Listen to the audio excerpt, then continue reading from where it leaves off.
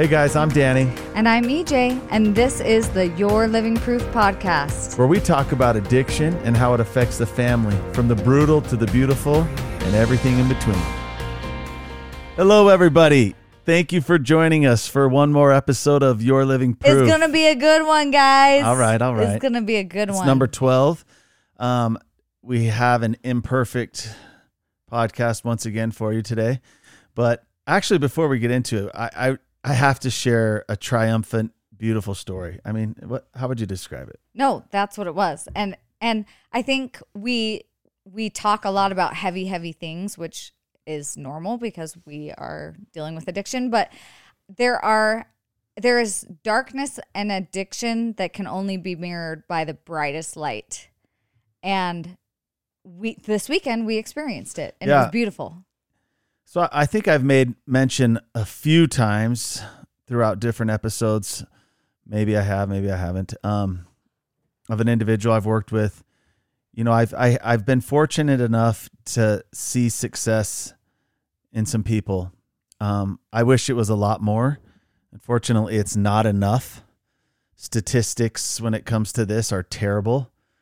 I actually read recently that the FDA is going to come out and announce that the new statistic is that 7% of people with addictions recover.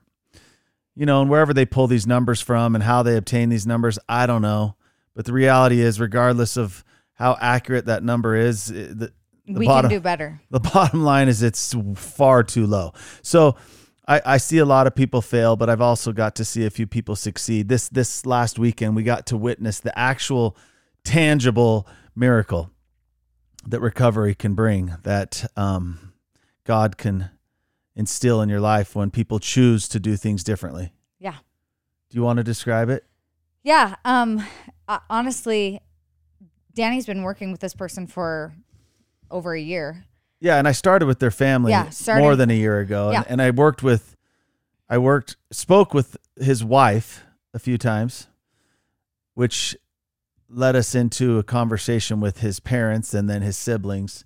And so eventually everyone was working together to get on the same page so that we could approach this man who needed help and be unified before we ever approached him. Yeah. I mean, to say it was a monumental effort on the part of the entire family is an understatement. I mean, it required everyone giving up their personal opinion, really, truly, and getting on board. And it was hard. I mean, it was hard. And so anyway, and it started out difficult, just like it does with so many families that I get close to. One of the first experiences we had as a family was gaining the courage to call the police and have this person arrested. Yeah.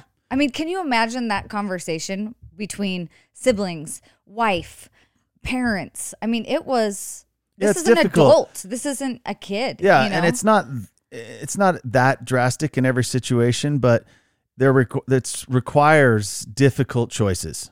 So here we are. I'm meeting with the family again. This is somewhat around a year ago. And the first challenge given to them is, hey, you got to follow through with this. They did something wrong and they had to make that known. And that's where it started. So I'm not going to bore you with all the details of where it started. It was bad. It was bad. The situation had gotten really ugly. This person's life was out of control. And not only was their addiction taking them to the verge of death and destruction, but it was ruining everything and everyone around them, not only their spouse and their own children, but their siblings and their parents. It was taking a toll on all the relationships in the family. Yep. So it started like a stick of dynamite. It started from the bottom. It was rough. And this past weekend, we got to go and witness this individual being rebaptized in his church. I'm sorry. I cried all weekend about it, but in his particular faith, people are baptized at the age of 8, and his son was baptized on that day as well. He had been waiting to be baptized, and he was fortunate that his father was able to join him and do the same thing. So the series of events that have happened over the last year to get to that point, you can only imagine, right? It doesn't take actually a lot of imagination to know that there was a lot of work that was put in. And I was fortunate to be part of that journey with him regularly, weekly, sometimes daily. And to see the growth from an individual was just so remarkable. I've seen it. And like I said, I wish I've seen it more, but it was as equally beautiful to see how the family has started to heal. Yep. Now, there's still challenges because, to be honest, within this family dynamic, and I'm going to protect their privacy, but there's still turmoil. There's still differences of opinion. Yep. Some people think, oh, no, he did some things that were out of line enough that maybe he's not deserving of this, or they just have their opinion on how it should be and, you know, where he should be right now. That is how addiction manifests itself in so many terrible ways. Not only is it hurting one person, but it literally ruins the family dynamic in so many ways. Yep. So here we are, we're sitting in a room. I took my wife and my children. We were there. I was bawling. I mean, I was shaking because I was sitting in one place witnessing the visual experiences that I've had over the last year. Speaking with this individual when they're locked up behind bars. I was the only person they got to speak to. Visiting them in jail. Walking them into rehab. Walking them into their aftercare program in a sober living house. Picking them up when they're mad. Watching them scream, cry, yell. Everything in between. And to be in that moment and to watch this triumphant experience unfold in their life was just powerful. There were over 100 people there to witness this miraculous change, this incredible event that was taking place. Now, is it the end? Are things perfect? Well, obviously not. It's never the end. It's never the end, but this was a huge victory that someone has done enough to get to that point where they could add yet another element, a spiritual element back into their life. So it was just really rewarding. I mean, yeah. How did you feel about it? Honestly, when Danny first started working with this family, I was like, gosh, I wonder if there's really any hope here. You know, it was dark, and to see, I mean, a year is a long time, but it's also a really short amount of time when you think about the change that is possible in that amount of time. You go from being incarcerated to living a healthy lifestyle back at home with your family and healing relationships and attempting to make progress with all areas of your life, and to be able to accept forgiveness, to be able to be that humble, to be able to know that the only way out of this is with the Savior. It was a beautiful thing to watch. And honestly, it's always a powerful experience to attend a baptism, but to be able to attend a baptism like that, I've never felt that kind of spiritual power. It was overwhelming to just watch. It was a visual. You could see light in his eyes. You could see that return to the arms of his Savior, and you could feel the massive amount of love that was there instantly. It was just like, yep, I see you the same as I see everyone else in this room, including the stake president who just, gave a beautiful talk. You're on the same part of the map. It was just good to see it and to be part of it. For me personally and selfishly, it was just such a reward. This line of work is not a pretty one.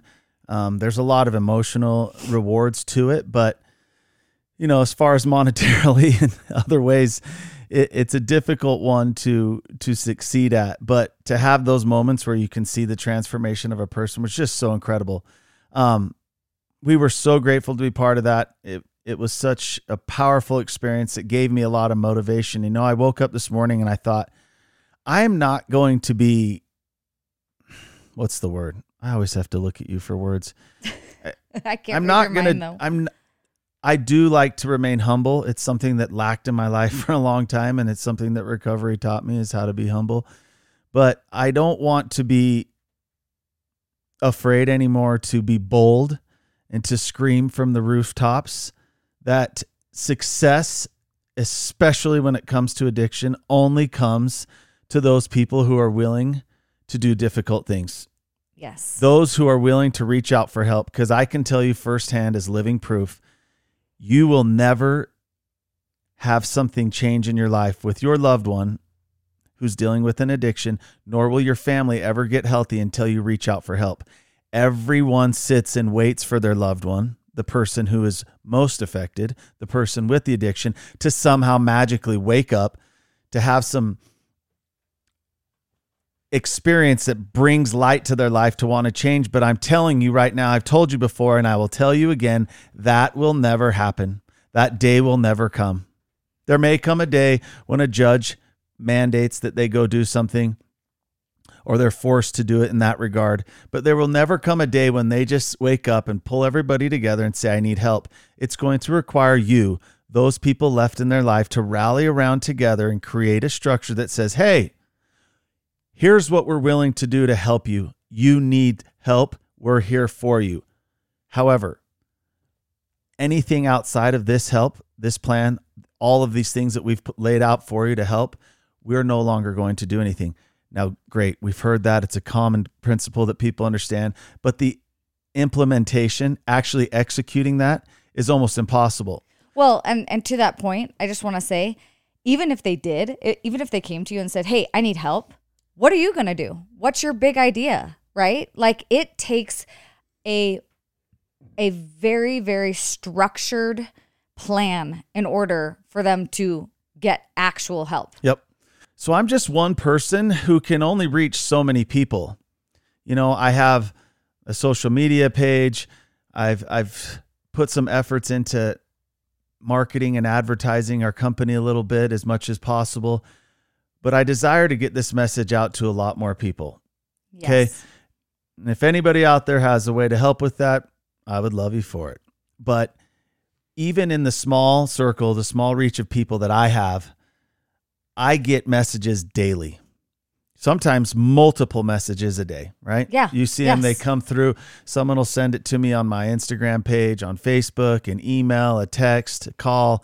Yes. We brought a few of these examples, and we're just going to rip through a couple of them because I want you to listen. I want you to think about the situation that you're in or that someone you know is in, because everyone who listens to this is either affected or they know someone that's affected. It's your girlfriend. It's your cousin. It's your aunt.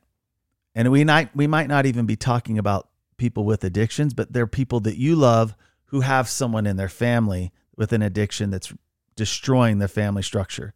So listen to some of these and see what you think. Okay. And then after, we're just going to sum it up with a message before we close. Yeah, I'm going to read one. Okay. So this is just a message that Danny got. So it says, hi, Danny. I am a mom who has a 27-year-old son who has been struggling with alcohol for at least 8 years now. It's bad. He drinks most of the day. He's pretty functional, but has severe anxiety, which doesn't help. He has almost died once from kidney failure, but that didn't stop him. We sent him to rehab, but he only lasted a few weeks there and came home. I am devastated. It is physically making me sick. I know it has to be his choice, and I fear he will never make the choice to get help. He lives at home, has no job, and I don't know what more to do. How did your mom deal with your alcohol and drug problems? I feel mothers have the hardest time when their children struggle.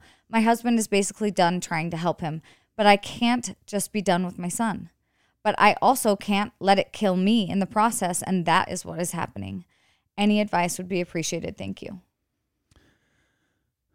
From another woman, my dad is struggling with addiction. I'm the oldest of 7 kids, and he's lost his younger 4 kids in a custody battle with my mom.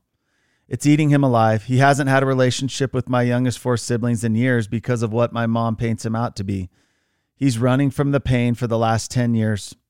We got him to go to rehab, but after 30 days, he left and claimed he would never touch drugs again. We're right back where we were. Matter of fact, it's much worse. He runs a successful business somehow, but my brothers are barely able to keep it afloat because my dad is deep in his addiction again. He hasn't done anything to heal. I've been on my own healing journey, and I tried to get him to do the same.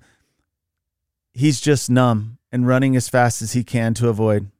He's also a grandpa to my 4 kids, and I no longer want him around my kids, which has been devastating to me. And my mom isn't in my life either. We were involved in the rehab program with him, but it failed. Chaos came afterwards. What are we to do? How am I to move forward? Can you help us? Here's another one.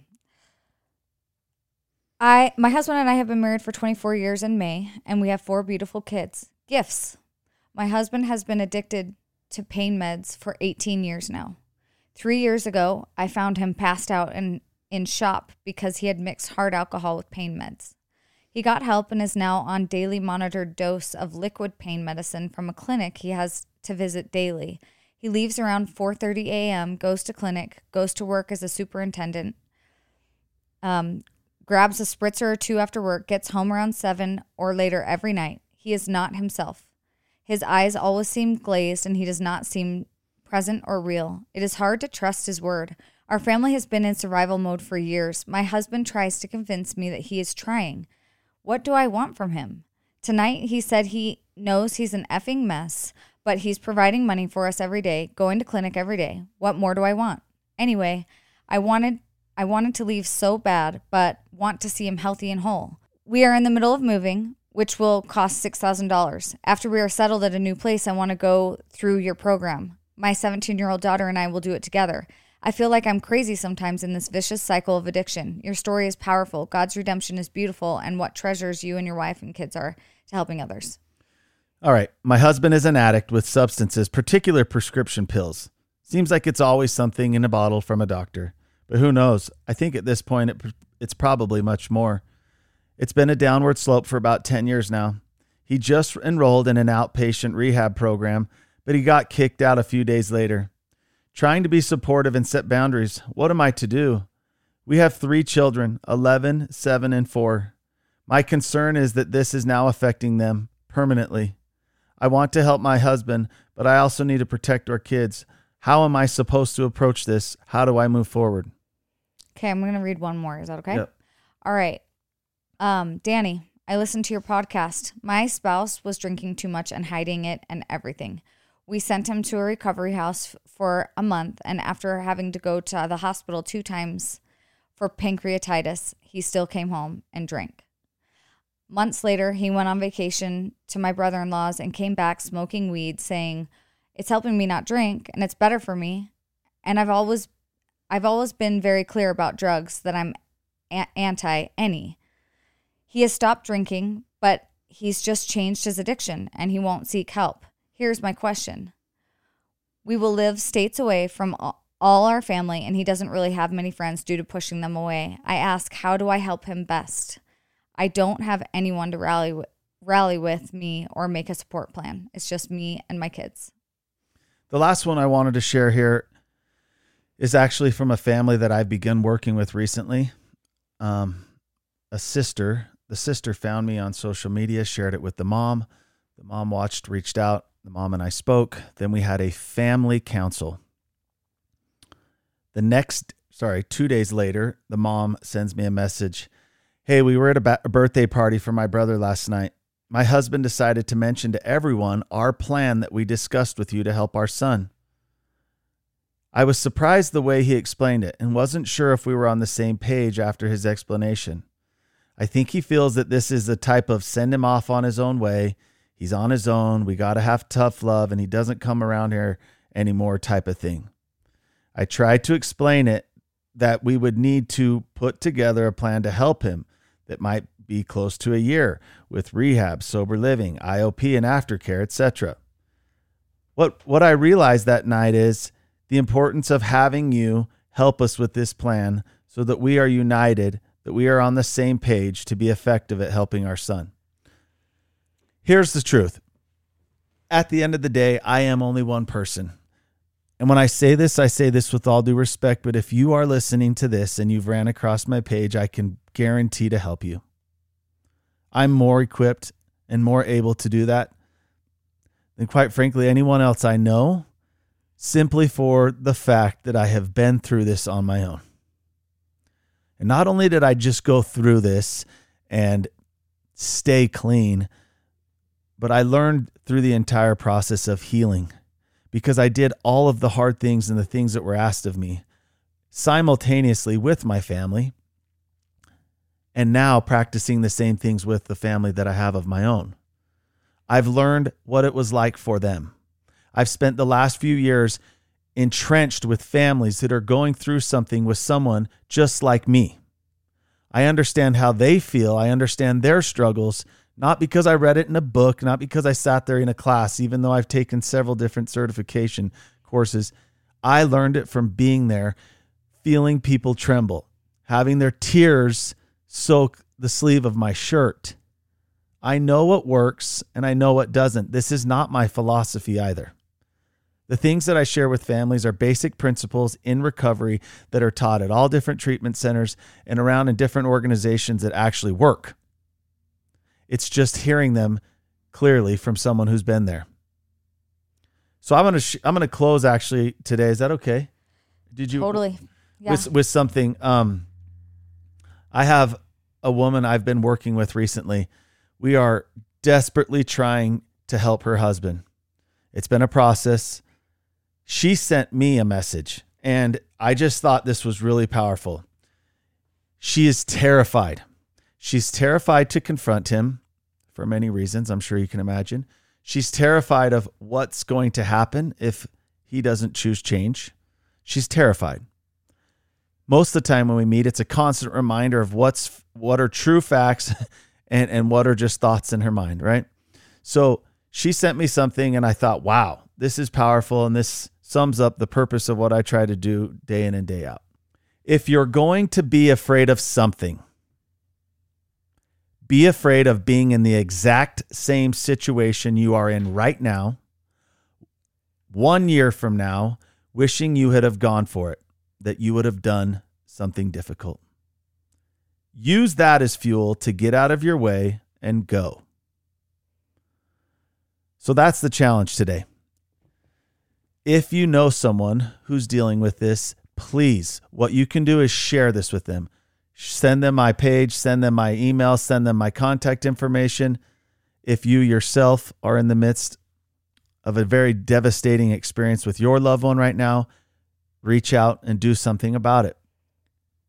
It's just the truth. I just have to say, when we experienced the amazing experience we did this last Saturday with this family, I am positive that they never thought that it would just take a year for that to happen. And I also think they thought, I'm so glad that I had the courage to do that hard thing, to communicate instead of bury my head or turn my ears from what I knew what was going on. Yep. And it is the most powerful thing you can do for anyone in your life that is suffering, is to stop and do something different. Yep. And that is why we are here. That's what our courses are designed to do, to help you sort through this. And that's what Danny does. That the first step for most people is just to watch those courses.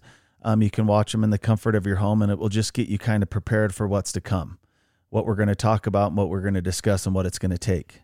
So watch those courses. Reach out if you have any questions on how they work. Choose change, please. It's simply that. Just choose change. Get the rock out of your shoe. It'll make the climb easier. Let's do it. Hope you all have a beautiful week. We're so thankful that you joined us one more time. We have a few different things coming up on the... Yes, you guys are not going to want to miss the next podcast. We're having a special she just cuts me off guest like that. Yes, because it's going to be me. Luckily, she's so hot. I'm just like, okay. We are going to have a special guest on for the next podcast, and I'm so excited to introduce you to this amazing human being, and it's going to be an amazing episode. So don't miss it.